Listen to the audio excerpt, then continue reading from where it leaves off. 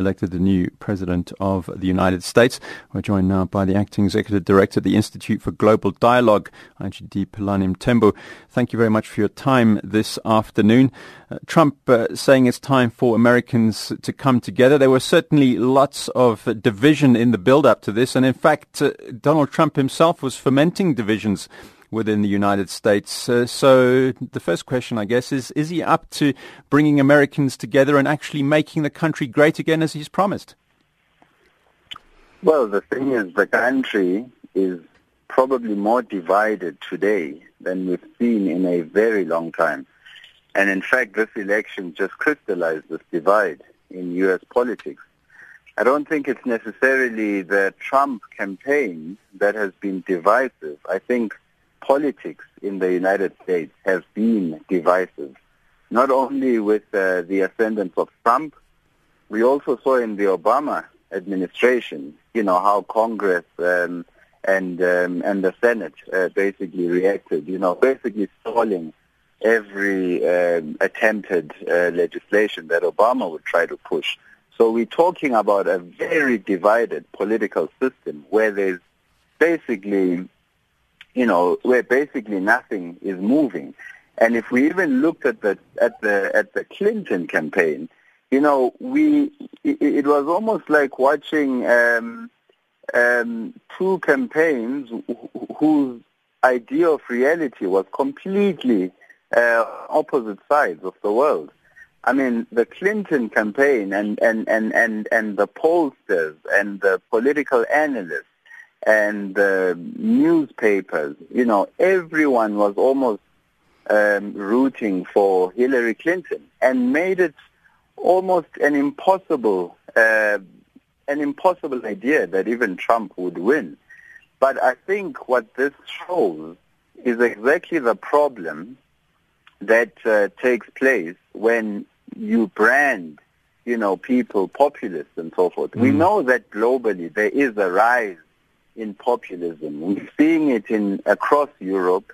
We're seeing it in the United States. These are trends that have been taking place.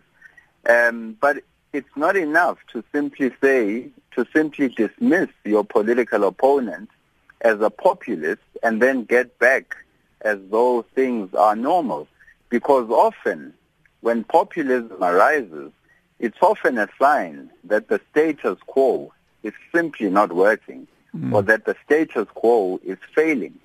So this is also an indictment of those who failed, to basically see even the possibility that Trump might even become president. I mean, it's almost everyone. We had the Brexit, and everyone did not expect that. But we thought that was just a mere anomaly and that things would just normalize in global politics.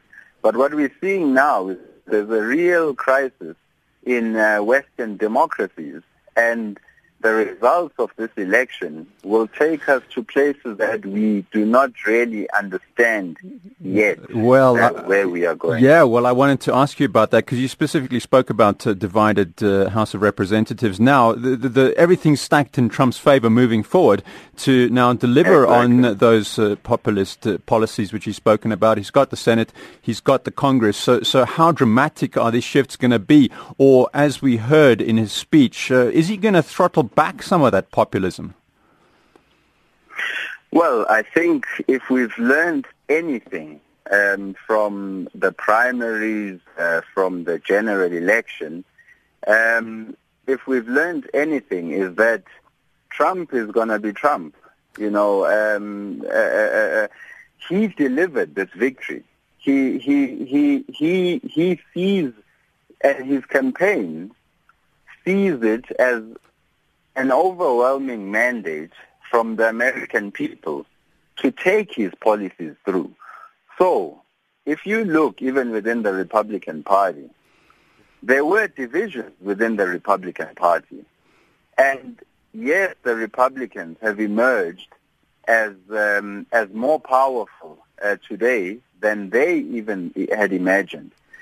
But it's Trump who delivered that. In fact, it's Trump who went against the Republican establishment.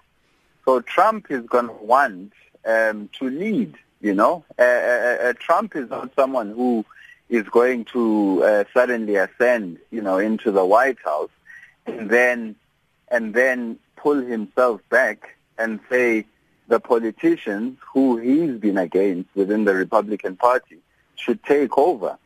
I mean, the reality is we really don't know what a Trump presidency will be. But what we do know, as you said, is that he has the mandate of the American people, and he has the House behind him. And, he will be able to choose also to basically choose a judge for the highest court of the law. So everything looks to be aligning in a manner that empowers Trump to carry through whatever agenda that he has. Economic policy domestically is going to be interesting to see how that shapes up. That's going to affect all of us one way or the other, whether there's protectionism or the like.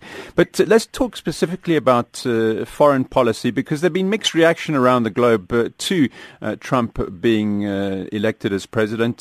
Some Muslims are saying it's going to increase polarization and difficulties between groups. The Russian president, of course, has offered his congratulations. Are we seriously going to see a really big thawing of relations between Russia and the United States, and how big of an impact is that going to have?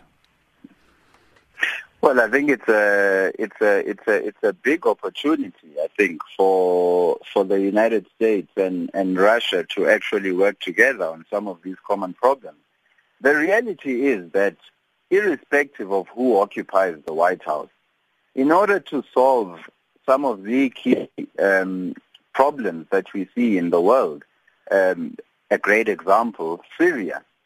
In order to solve that problem, you need Russia and the United States to work together. You absolutely need that to happen.